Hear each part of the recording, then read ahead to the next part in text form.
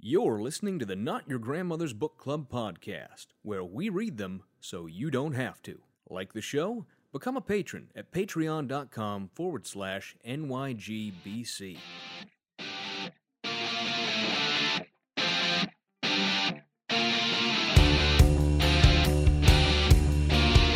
You should write a book, Fry. People need to know about the can eat more.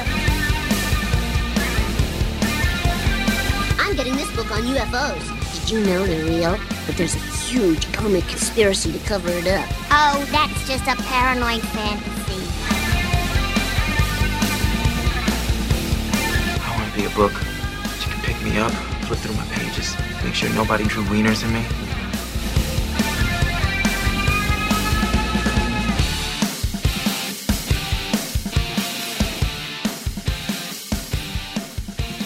Hello, and welcome to the Not Your Grandmother's Book Club podcast, where we read them so you don't have to, because we deserve something to complain about. My name is Kevin, and I'm joined as always by my co-host Benedict, the man most determined to bring back fancy hats as a fashion statement that has nothing to do with his hair, and if you don't mind, he would rather not take it off. Thank you very much. Specifically fancy Benedict. hats, though. Specifically fancy hats. Yes. Yes. No baseball caps. Benedict, have you ever been on a cruise? I have not. No, not as far as I You've remember. never done a cruise. So, what do you think you would be interested in going on a cruise? Not now. Are you kidding? Well, not now. I mean, in general, in the No. general concept of a cruise. It Why sounds. It sounds like my absolute nightmare. Just because you're not? surrounded Trapped by at people. sea with people. Yep. Yep. Exactly. You know me too well, Kevin. You know me too But well. you, my friend, have never experienced the delight of the cruise ship buffet. I let me can tell go you. to restaurants and experience better things. No, if you're a buffet lover, look, I've been on several cruises in my life, usually as family vacations, occasionally alone. But I know when I'm going on a cruise that I need to lose about 10 pounds before I go. Not because I care about looking good for whoever I'm going with, but because I know I'm going to put on that equivalent in buffet food during the time I am on the ship. Because I am a buffet connoisseur. Could you not just buy bigger pants and just in preparation? That seems easier than losing 10 pounds. Just buy bigger pants. Well, you already know that I put on about 15 since the quarantine started. So I'm already on the biggest pants I have right now. No, you're on them stretchy pants. But- You're on them Thanksgiving pants. Yeah, I'm on those Thanksgiving pants. I'm still craving that cruise ship buffet, though. But Benedict, you got any hot takes for us this week? Garbage. It's a garbage chapter. That is my hot take.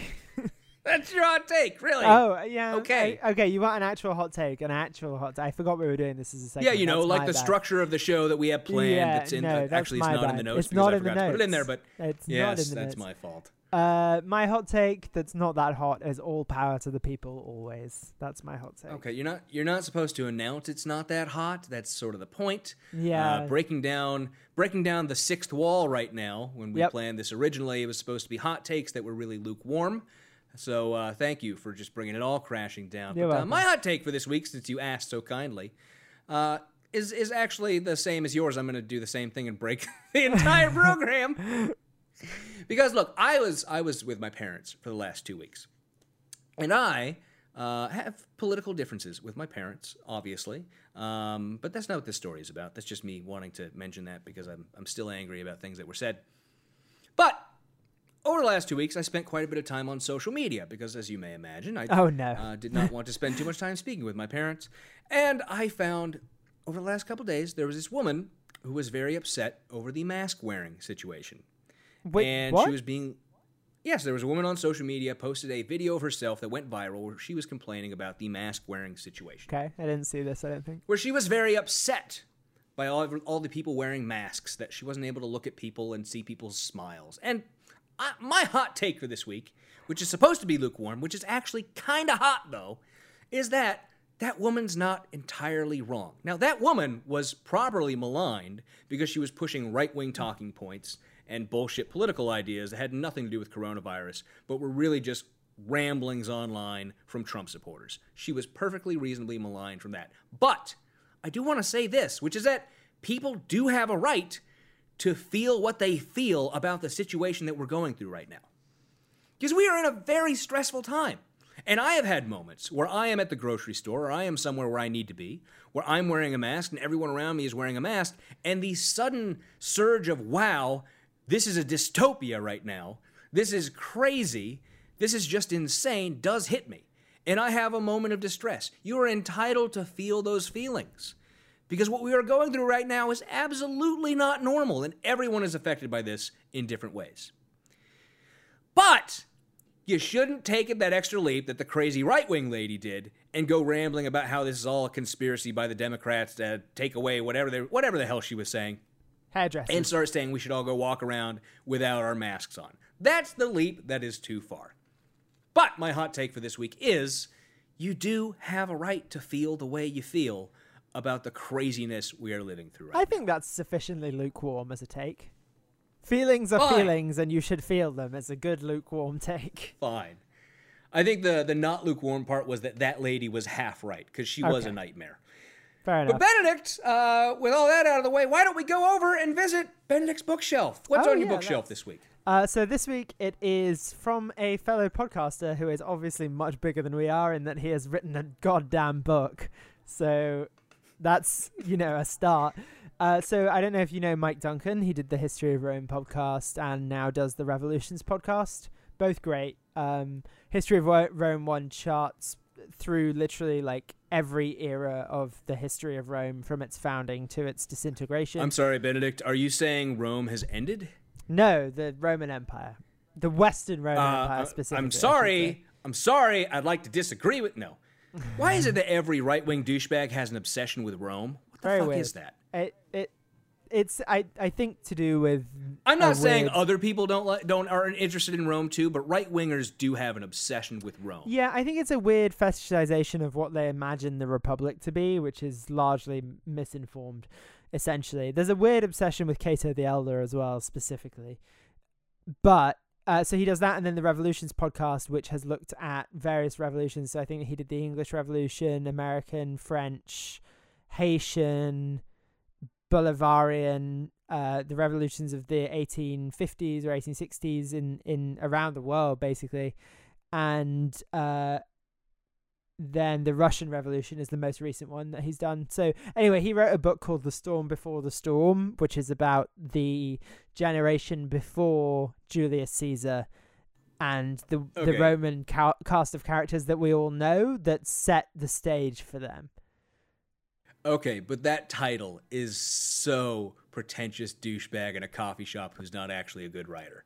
No, the book may be good, but that title sucks. The Storm Before the Storm, it's a fine title, I think. It's okay.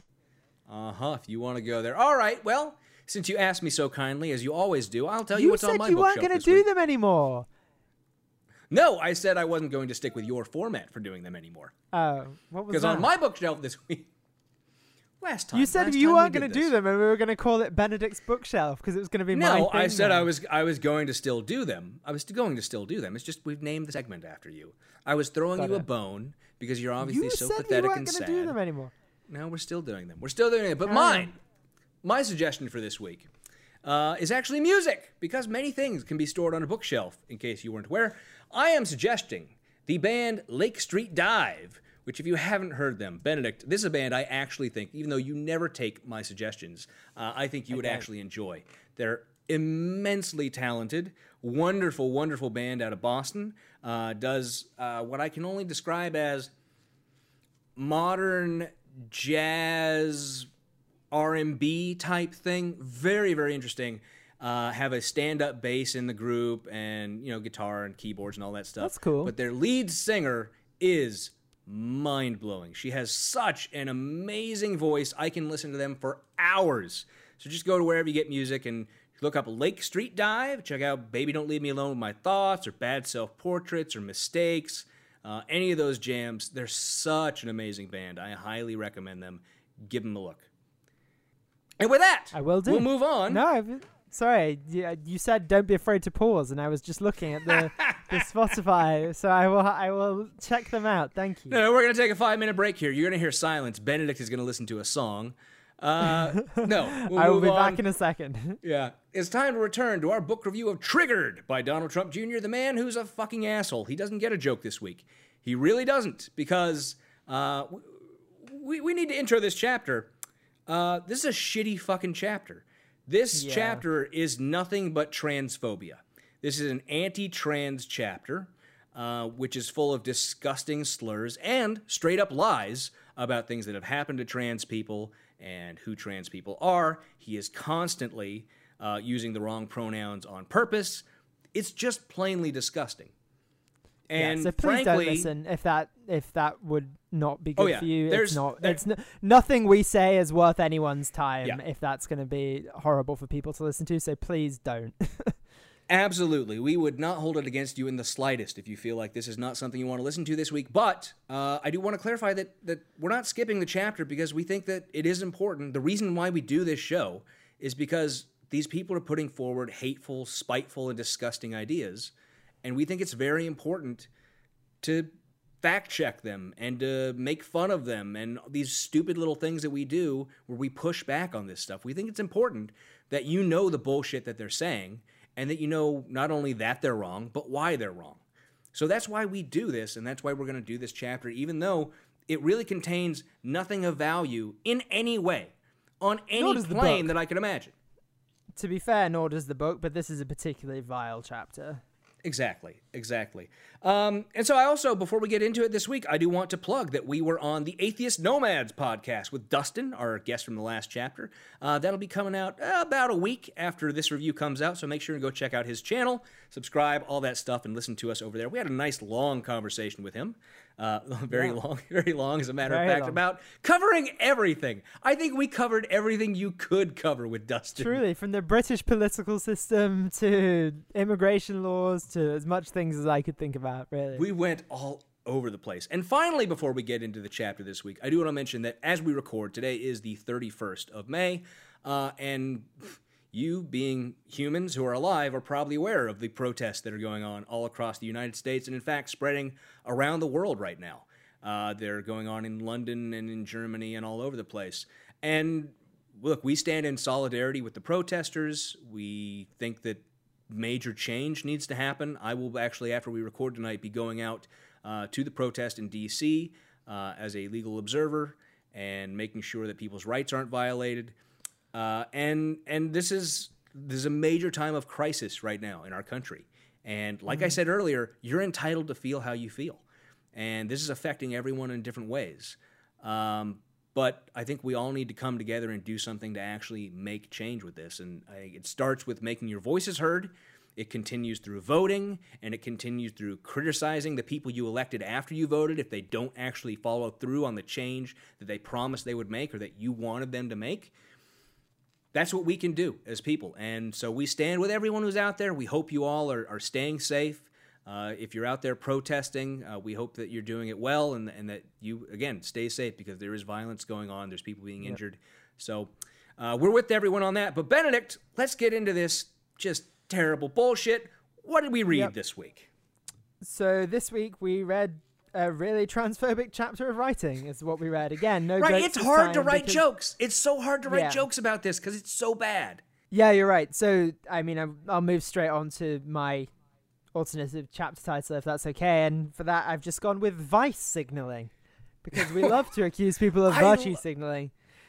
I love that. I don't know why I'd never heard anyone use the word vice signaling before, even though we've talked about that concept in the past with different book reviews.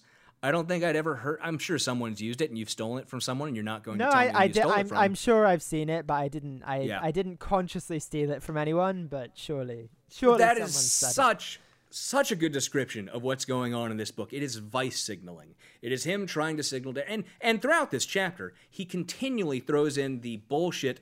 I have no problem with trans people, despite the entire chapter being screaming and screeching about trans people, which is why my alternate chapter title is, I'm not judging you, and I don't care what you do. That's why I wrote a whole chapter screaming about how crazy you are and how much I hate you. Also, that is what the chapter is. My other alternate chapters, my other alternate chapter titles, Laura Loomer already tried this grift. Really, the other one really just fucked Don Jr. the chapter.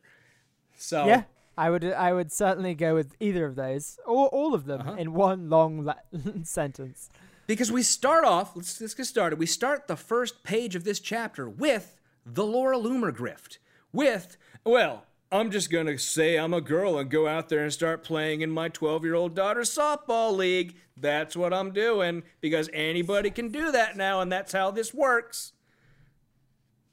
Yeah, it's a signal that he knows nothing about what he's talking about instantly. Like, it again, like vice signaling, ignorance signaling. Like, there is no, not that you would expect there to be, but there is literally, that is, as his salient point, it just signals that the rest of the chapter is going to be complete bullshit.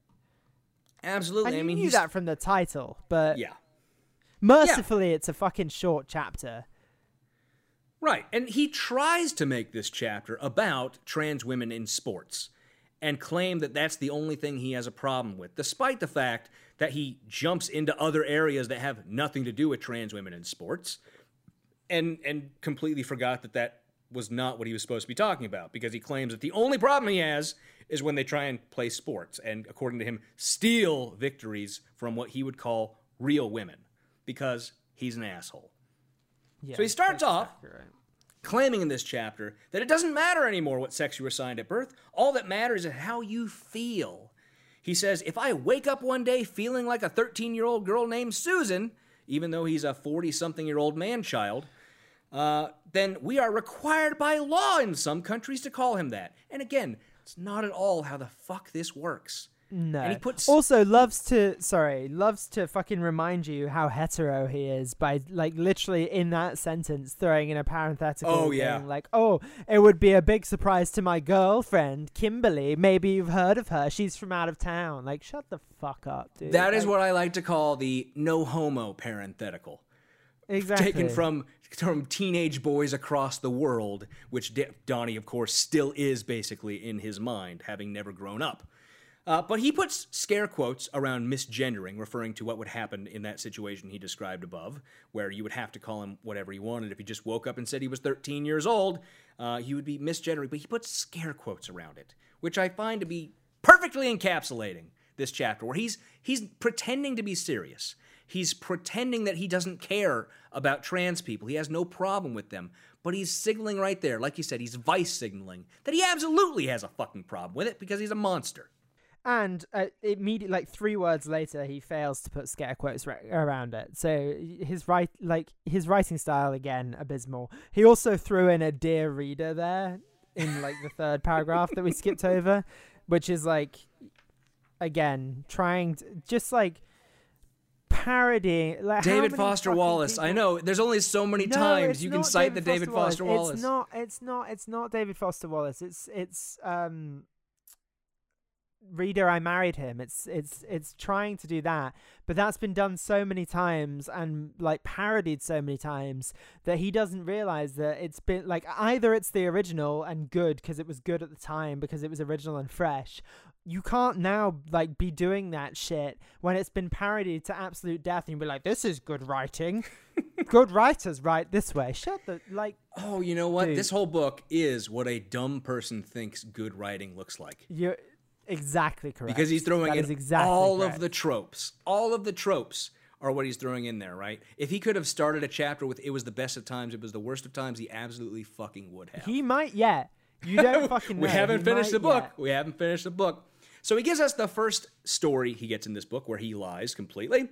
Not completely, but mostly. And this is about a woman named Kate Scotto. And this refers to the above situation where he was saying that you can just wake up in the morning and have people call you whatever you want. Which, I mean, yeah, you can. Because whatever, people should call you whatever you want them to call. What if someone's pronouns are is their fucking business and it hurts you in absolutely no regard. So this woman, Kate Scotto, lives in Hertfordshire, England. And according to Donnie Jr., she was arrested by... What did I say? Hertfordshire. Yeah, because I read The Hobbit. And in February 2019, she was arrested by local police for harassing a transgender woman, which he puts in a parenthetical calling a man because he's a monster. And he claims that the entirety of this situation boils down to this woman, Kate Scotto, called the trans woman a he on Twitter. And because of that, police showed up at her apartment and arrested her in front of her autistic 10-year-old daughter and 20-month-old infant son. Now, the important part that he's leaving out of this, that it was not simply that she mislabeled a trans person on Twitter. She led a days, possibly weeks long, I'm unable to find concrete information on this, harassment campaign against that trans person on Twitter, including calling that trans woman a pig in a wig. As you may be aware, Benedict, I'm not sure if you are, online harassment is actually illegal in the UK. Yeah, which it is surprising. Shocking. Somewhat. I'm not sure how often it's enforced, to be fair. But...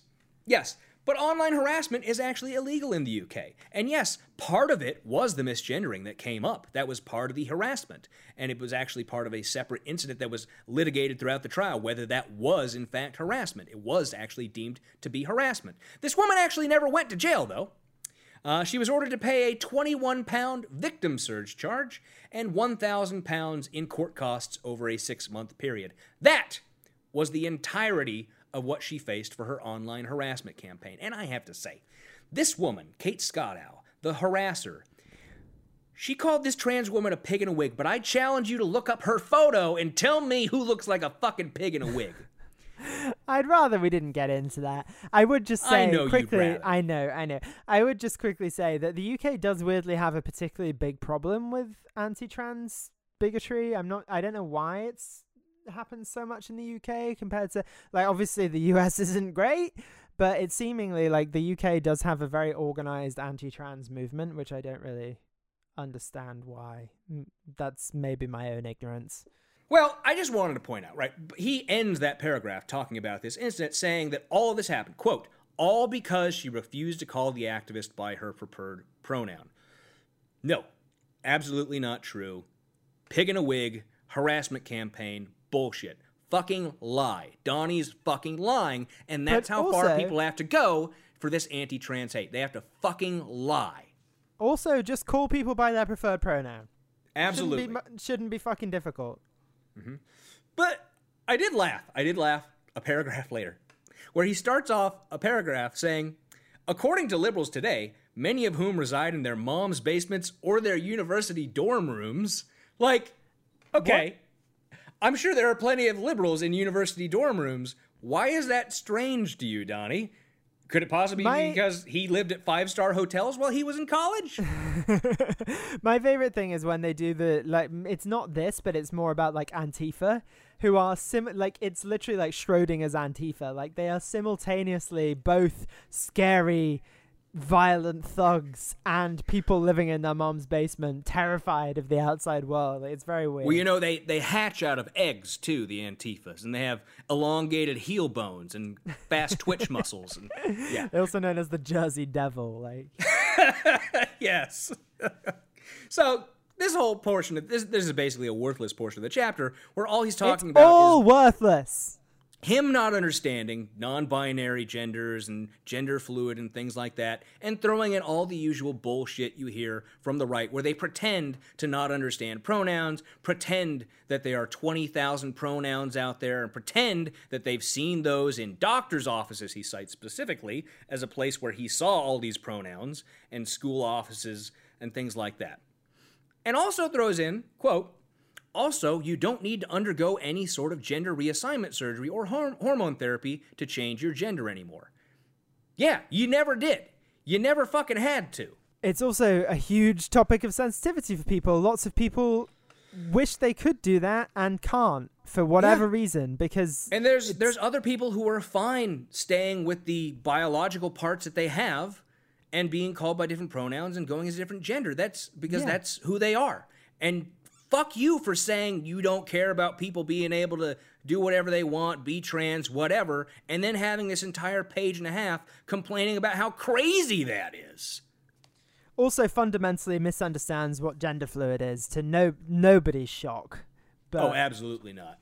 Because look, this is the right-wing trope that we've heard for years now. Starting off with all the well, it's not starting with the bathroom bills, but I think brought to a particular national level of conversation during the bathroom bill era, which happened just a few years ago, when the right was screaming that, oh, a man with a beard can just 6-foot tall man with a beard weighing 200 pounds can just wake up one day and say he's a woman and go into the woman's bathroom with your 12-year-old. Because that's the bullshit straw man of gender fluid that they've come up with. That it's just some guy who wants to go molest your little girl, and that's the whole point behind it. It's such bullshit. It's so transparent and such bad faith. I think fundamentally it has evolved from the way they look at bisexual people as well, who I think are often viewed by some right-wing people as like trying to have the best of both, you know, which is obviously bullshit. But again, like, oh, you're trying to say you're a man one minute and a woman the next. Like, it's that same thing that has been said about bisexuals, like, oh, you pick and choose just depending on how you're feeling that day. Like, no, these are real feelings that people have. It's so fucking frustrating. These people's entire conception of the ideas of male and female is what goes in what hole and where are the boobs? Where are the boobs? That's their entire fucking... That's as far as their simple minds can take it.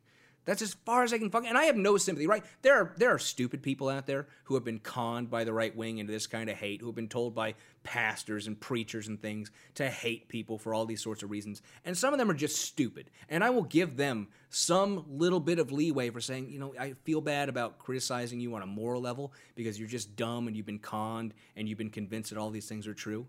But Donnie Jr. has no such fucking excuse. He is stupid, but he has the ability to at least educate himself on these things and chooses not to because he would rather throw out these tropes and spark anger than actually deal with any of these issues. It's easy, and it's playing to the gallery, and it's playing to his crowd. He knows exactly what he's doing. Yes, and after all that stuff, the gender fluid stuff and all that craziness, he throws in the paragraph I mentioned, which he would repeat constantly throughout this chapter. Quote, now I am a live and let live kind of guy and truly don't care what you identify as. As far as I'm concerned, you can identify yourself any way you want. Whatever makes you happy. Just don't send me to jail if I get it wrong. There's a proposition in that. There is a assumption that he's not purposefully getting it wrong. Which we know he is because he purposefully gets it wrong throughout this entire fucking chapter. Yeah, exactly. And also, the person didn't go to jail. So literally the example you cited is an example of someone going to jail for doing it. They didn't fucking go to jail. So what? Right. And this is another right-wing trope throughout the right-wing media. The circles I look at and I watch because, you know, I have a fetish for looking at right-wing shit that I used to believe in and now no longer do. But they constantly repeat this bullshit about, oh, in California or in X city or wherever, you can get arrested for calling someone by the wrong pronoun, which is all nonsense and bullshit. It's just right-wing talking points based off of either bills that didn't pass or things that were non-binding resolutions and all this nonsense. Because in reality, no, you couldn't be arrested for that. Not unless you were harassing a person. Unless you were committing a crime in doing so, which you very well could be if you were harassing someone calling them the wrong pronoun. But that's not how simple he is framing it. And I think that's probably fairly... Free speech laws would probably allow you to call someone by the wrong pronoun. It's not illegal, you're just an asshole, like... Right, but if you were harassing that person, then you could get in trouble for that. Because harassment is illegal. Right. So... As it should be. As it should be. So we get into the next section of this chapter where he gets explicitly into the anti-trans athlete portion. And he says that what they're doing is trying to game the system. He says, quote, all you have to do is declare that you're a woman and suddenly your competition gets smaller and less muscular. It's like magic. Now you might be wondering, Don, how often does this really happen? The answer is more than you might imagine. There are a bunch of mediocre male athletes who have suddenly decided that they've been women their whole lives when they found out it might boost their chances of winning a medal or getting some free press or perhaps getting an athletic scholarship. And that line makes me want to just throw this book off my fucking balcony. So gross. It's so gross. And also, well, a couple of things that I think on that. Like, first of all, his answer being more than you might imagine means he could find like maybe one or two examples of this happening. Even like, and they're bullshit examples, but like he can't there's literally a number so small that he can't quantify it. And second of all, again, I think this comes back to them assuming the worst of themselves in other people. and looking for they know they would look for every advantage possible, even if it's bullshit. So it's that exact same thing of this must be why this is happening, when obviously there are actual reasons why it's happening, you fucking idiot. Absolutely. And I think on a more base level beyond that, his imagination is that these are just athletes who want to succeed, want to get some wins. To imagine that someone would go through everything that it takes coming out trans, everything that you're put through, the ridicule, possibly being ostracized by your family, what you have to go through medically if they decide to pursue that. And if you are going to pursue athletics, college athletics, as a trans person, there are medical things you have to do. And he admits that. He puts in here. In the NCAA, if you want to compete, you have to go through 1 year of testosterone suppression treatment. And so to imagine that these trans athletes, just to get a couple of college athletic wins, would go through all the shit that trans people have to put up with, that's what it's fucking about, that is so ridiculous to me. That is also so nonsensical. Beyond anything else, I would like to see him compete with an elite female athlete at anything. Yeah, I would too. Literally anything. But the first example he gives us is CC Telfer, who made some headlines running for Franklin Pierce University in New Hampshire. I have never heard of that university. But, and he is, of course, as I mentioned, misgendering throughout this entire chapter because he's an asshole. I have to keep saying he's an asshole just to keep my temper down this week as we're going through this chapter. So it is a particularly rowdy chapter. I'm getting heated as well. So what he says about CC Telfer is that she was competing, and this is true, she competed for her first 2 years on the men's team at Franklin Pierce University, which is an NCAA track and field school. And I should mention, she's a track and field athlete, which, is track and field a big thing? I have no idea. I have no idea. I did a little bit in high school, but I never competed on any real level. But she was on the track and field team. And here's another thing. When I was researching this story, I did find that apparently track and field appears to be a very right-wing pursuit because there are a lot of track and field specific websites out there that are spewing some real fucking vitriol about CC Telfer. Love that. Yeah. Great. Yeah. Not great stuff. I had no idea that track and field, for whatever reason, would be so fucking right-wing. But apparently is. But for CC Telfer's first 2 years at Franklin Pierce University, she competed on the men's team. And then she announced that she was a trans woman. She came out as a trans woman and decided that she was going to compete in the women's. And to do that, she had to, as I mentioned, go through a calendar year of testosterone suppression treatment. After that, she had some success competing with women. And, for example, she qualified in the NCAA championships, 3rd in the 60-meter hurdles, and 7th in the 200-meter dash. She then, in the finals, came in 1st in the 400-meter hurdles and 6th in the 60-meter hurdles. Donnie Jr. describes this as, quote, before long, she was the single fastest woman in the NCAA. How is that even remotely fucking accurate? Not correct, yeah. I would imagine if you were trying to say this is the fastest person, they would have swept all the dash. I don't know track. I don't know what track is. The straight running stuff. You know, where you go, you run from here to there. That's the run. You do that run, and you win it. You run in a straight line, and yeah, you do the run. In fact, she came in 7th in the 200-meter dash. How can you be the fastest woman if you were 7th in the 200-meter dash? Doesn't make any goddamn sense. No, but it's he also points out, as the rest of this book is. Right. He also points out that she didn't undergo any kind of surgery to make the change, which he views as, of course, being disqualifying in some sort of way, because, again, he's an asshole. She was on testosterone suppression, which, as I understand it, and I could be, and I don't want to offend anyone, I did some research on this, but it was, medical stuff I'm not entirely familiar with. As to my understanding, testosterone suppression therapy is part of the transition process, an early part of the transition process. So this is someone who is, whether it's started because of the NCAA competition or because she wants to go through the transition eventually, it was part of the fucking process. And furthermore, according to CC Telfer's coaches, while she was undergoing this testosterone suppression therapy, she redoubled her training. She trained harder than anyone else on that team, and that is truly why she came to win and be successful in the NCAA women's track competition. Good for her. This is just ridiculous slandering of a trans person. It's just fucking ridiculous, and it's disgusting. And he brings up, in particular, he does his fucking quoting his own tweet thing. He quotes, I fucking can't stand the quoting the tweets. But this is a tweet where he sent out a Daily Caller article, as we know. Daily Caller, so fantastic. The Daily Caller article, of course, misgendering CeCe Telfer. And Donnie's caption above the Daily Caller article was, "Yet another grave injustice to so many young women who trained their entire lives to achieve excellence. Identify however you want, to each its own, but this is too far and unfair to so many." Bullshit. I call bullshit. But in supporting his tweet, he brings up that Martina Navratilova agreed with him at the time, which I guess is such a great fucking point for him. Kind of. She didn't retweet his tweet or anything, No, which is no. kind of what he implies, but that's not what happened.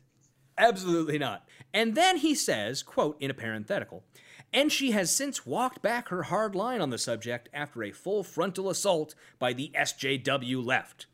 Now, what he's referring to there is possibly, I believe, in June 2019, when she participated in a BBC broadcast where she interviewed people, including trans athletes and sports researchers, presenting evidence on both sides of the debate on whether trans athletes have any advantage in elite sports. And her closing remarks, which I would like to read, are, quote, "The way I started this journey, I just wanted to see if there were any big surprises, any misconceptions that I had. And what I think I have come to realize, the biggest thing for me, is just that the level of difficulty that trans people go through cannot be underestimated. The fight for equality and recognition is just huge. That being said, still for me, the most important thing in sports, and you have to remember trans rights and elite sports are two different things, although of course they are connected. What's the right way to set the rules so that everybody feels like they have a fighting chance? It feels to me that it is impossible to come to any real conclusions or write any meaningful rules until more research is done. But for now, I think we need to include as many transgender athletes as possible within elite sports, while keeping it at a level playing field if possible. Look, society has changed so much. Things evolve, things change, and maybe I need to evolve. Maybe I need to change. The rules certainly need to evolve. If you don't adapt, you've got problems. And so we'll just keep adapting and try to find a happy way forward." That is the result, according to Donnie Jr., of the full frontal assault by the SJW left.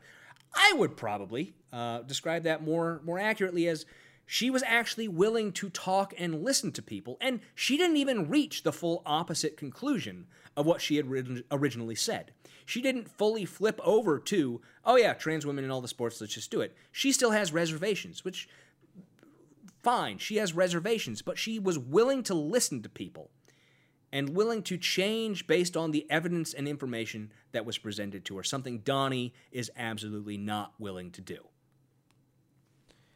But why would he be? I mean, he hasn't changed anything since he was a child in terms of opinion or intellectual quality, so exactly that. Yeah, I know, it's mad, man. It's fucking mad. But he then gets into the next bullshit argument against trans athletes, which is that of scholarships. Scholarships, where he says, quote, "Often the parents of female athletes who go to college would not be able to afford the tuition if it wasn't for their athletic scholarships. And there's no way to get help with tuition like that unless you're one of the top female athletes in the country." To which I have to say several things. First off, then let's make college affordable so that you don't have to fucking worry about that. That is a nice tie-in to our political beliefs. That sound good? I like that. Also, just because a trans athlete is also elite doesn't stop you being a fucking elite athlete. Like, you can still get a scholarship. This isn't stopping anybody getting scholarships. Absolutely. Also, his comment about there's no other way to get help with tuition like that unless you're a top athlete. How about being a top academic scholar? How about that? You know, that's another possible example of a way to do that. And look, I know there's a huge problem with women relying on academic scholarships for getting into elite colleges, right? Particularly, it's an elite college problem. It's a problem I know that existed at UC Berkeley, where I went to school. I have no idea about Oxford because, whatever, British. And that's something that we should deal with. But the answer isn't no trans athletes. That's a bullshit answer. The small number of trans athletes who come, and look, the thing isn't like, all these trans athletes are going to be elite. No, elite status still has to do with how much you train, how much you prepare, how hard you work at being an athlete. Because being an athlete is, again, something that takes a lot of fucking effort. Yeah. So his imaginary story that all it takes is just change to transition, and then all of a sudden you're elite just because you're a man, which again is his perception of how men and women work. Men are just elite on every level, and they transition to being female, and all of a sudden now they'll just beat them all at all the sports. He super tells on himself immediately that argument is bullshit when he's just like, oh, my daughter smokes me at basketball every time we play. Also, she's 12. He does say that, and I love that because, look, I don't want to be that guy, but I can beat every 12-year-old I know at basketball. And I'm not even a very good basketball player, but I know I can beat a 12-year-old. You know why? That's just a height thing. You know why? I've got 2.5 feet in height on him, yeah. I can beat a 12-year-old. Look, I know you're gonna edit this later. Just take out the quote of me saying I can beat a 12-year-old. You're gonna put that all over the internet. But I'm just saying I can beat any 12-year-old that goes up against me.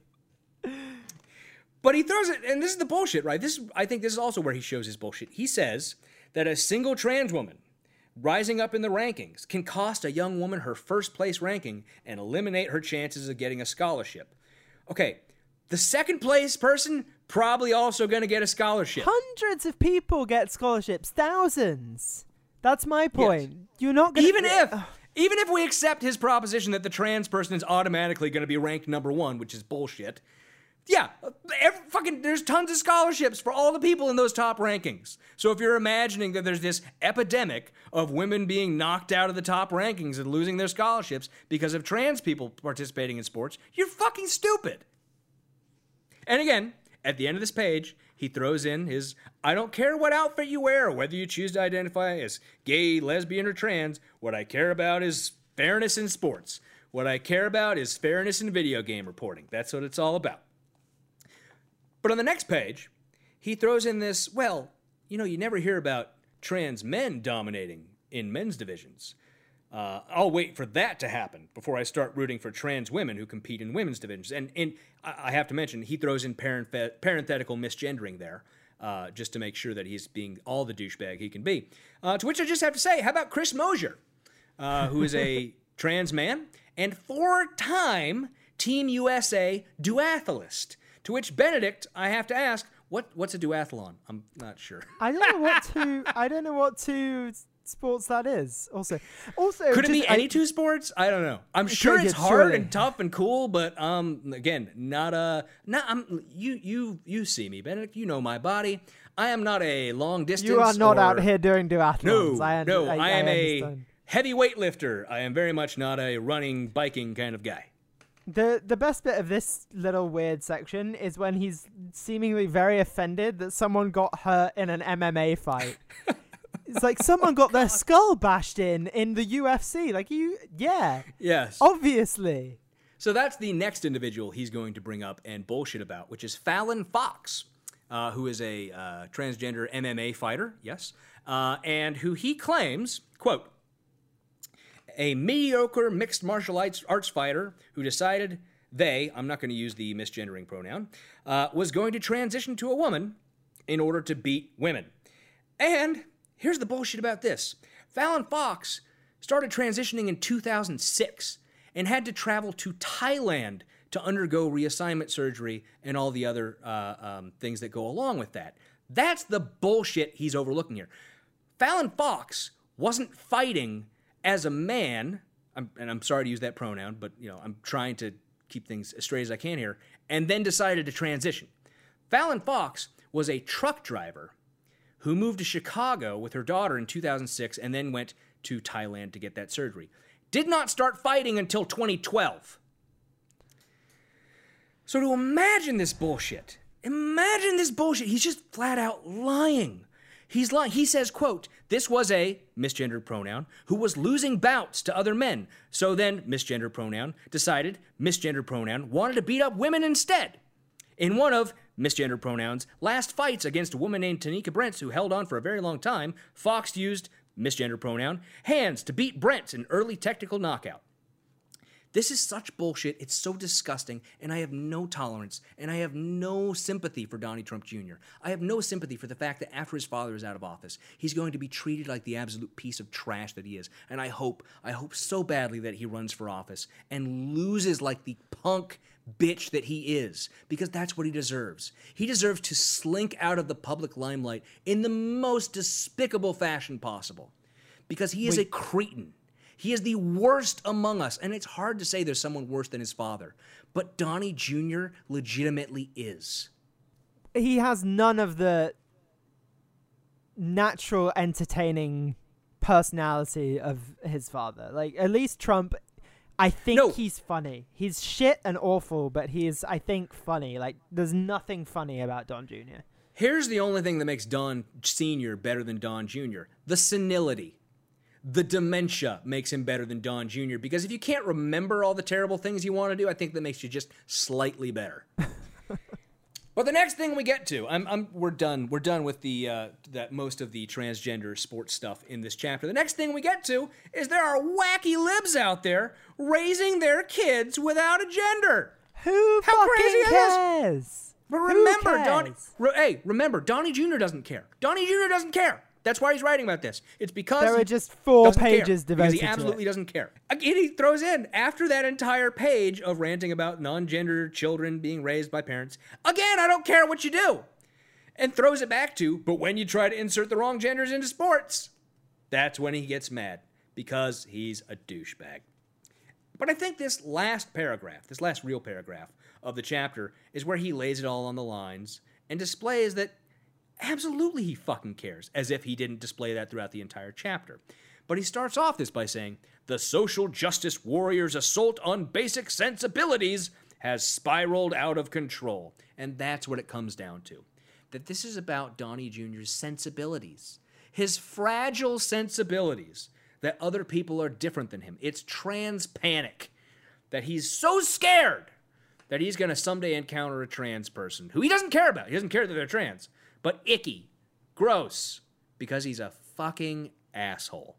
That about sums this chapter up, I think. So with that, I will end the chapter, as I always do, by reading the entirety of the final paragraph, which reads, and actually, this is the second to last, but the last one is just bullshit about his daughter again in Little League, and I do not want to talk much about when he brings up his kids in these, even though I know I made fun of the pictures, because at this point, they're innocent. Not their fault. They have a chance at a future, unlike Donnie Jr. So the last paragraph, which I will read, is, quote, for too long, we have allowed the laws of our nation to be written by its most aggrieved, least stable citizens. That is not wrong. It's just not who he thinks it is. I know. We've pandered to ideas that have no basis in reality because we know that the people who came up with those ideas will turn the social justice mob on us if we don't. End of chapter 11. Of Triggered, in which we see that Donnie Jr. was absolutely fucking triggered in that chapter. Again. But he doesn't care. He's not triggered. He doesn't care. No, doesn't care. So Benedict, as I always do, and I actually forgot to send you this before we recorded today, but I'm sure you can come up with something funny on the spot. Sure. We learned nothing in this chapter, as we know. We learned a lot about how fucking transphobic that all was. But I will ask you this very simple question.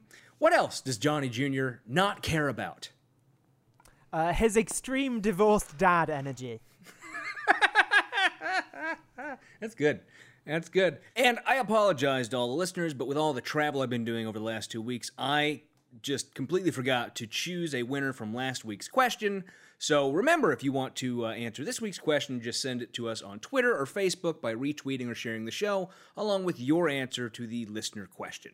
All right, well, that is it for this week's episode of the Not Your Grandma's Book Club podcast. Thank you for listening. We hope you enjoyed the show. Remember, if you just can't get enough of us, you can go over to patreon.com/NYGBC. And I should mention, we have a new patron-only bonus coming. I know I was supposed to get one out for last month. We're doing them monthly, but because I was in California for 2 weeks, we're a little bit behind. But we're going to have it out. Also. And there's also a pandemic. Don't forget about that. But for patrons, coming up in the upcoming days, we are going to be releasing our review, and I'm excited about this, of the Liberty University course catalog, which I That was like expect... you trying to do those Liberty Mutual commercials. The Liberty Well, I'm going to edit that out, but now the listeners know that I flubbed it the first time I tried to read it. So yes, we'll be reviewing the Liberty University course catalog, which I expect will be quite the ride, as I have already looked over it, and it is very interesting. But remember, you can go to patreon.com/NYGBC and become a patron for as little as $2 an episode for patron-only episodes, just like that one. Shout-outs on the show, drawings to win our copies of the books we read, and more. As always, we have to give a shout-out to our wonderful and amazing patrons: AJ Brantley, Taro Takanen, Andrew Jenko, Stephen and Cindy Dimmick, Becky Scott Fairley, Skeptical 7th, and Emily Burke. Thank you all, as always, for being our patrons. That's it for this week's show. Till next time, whosoever holds this hammer, if he be worthy, shall possess the power of Thor. Goodbye. Goodbye.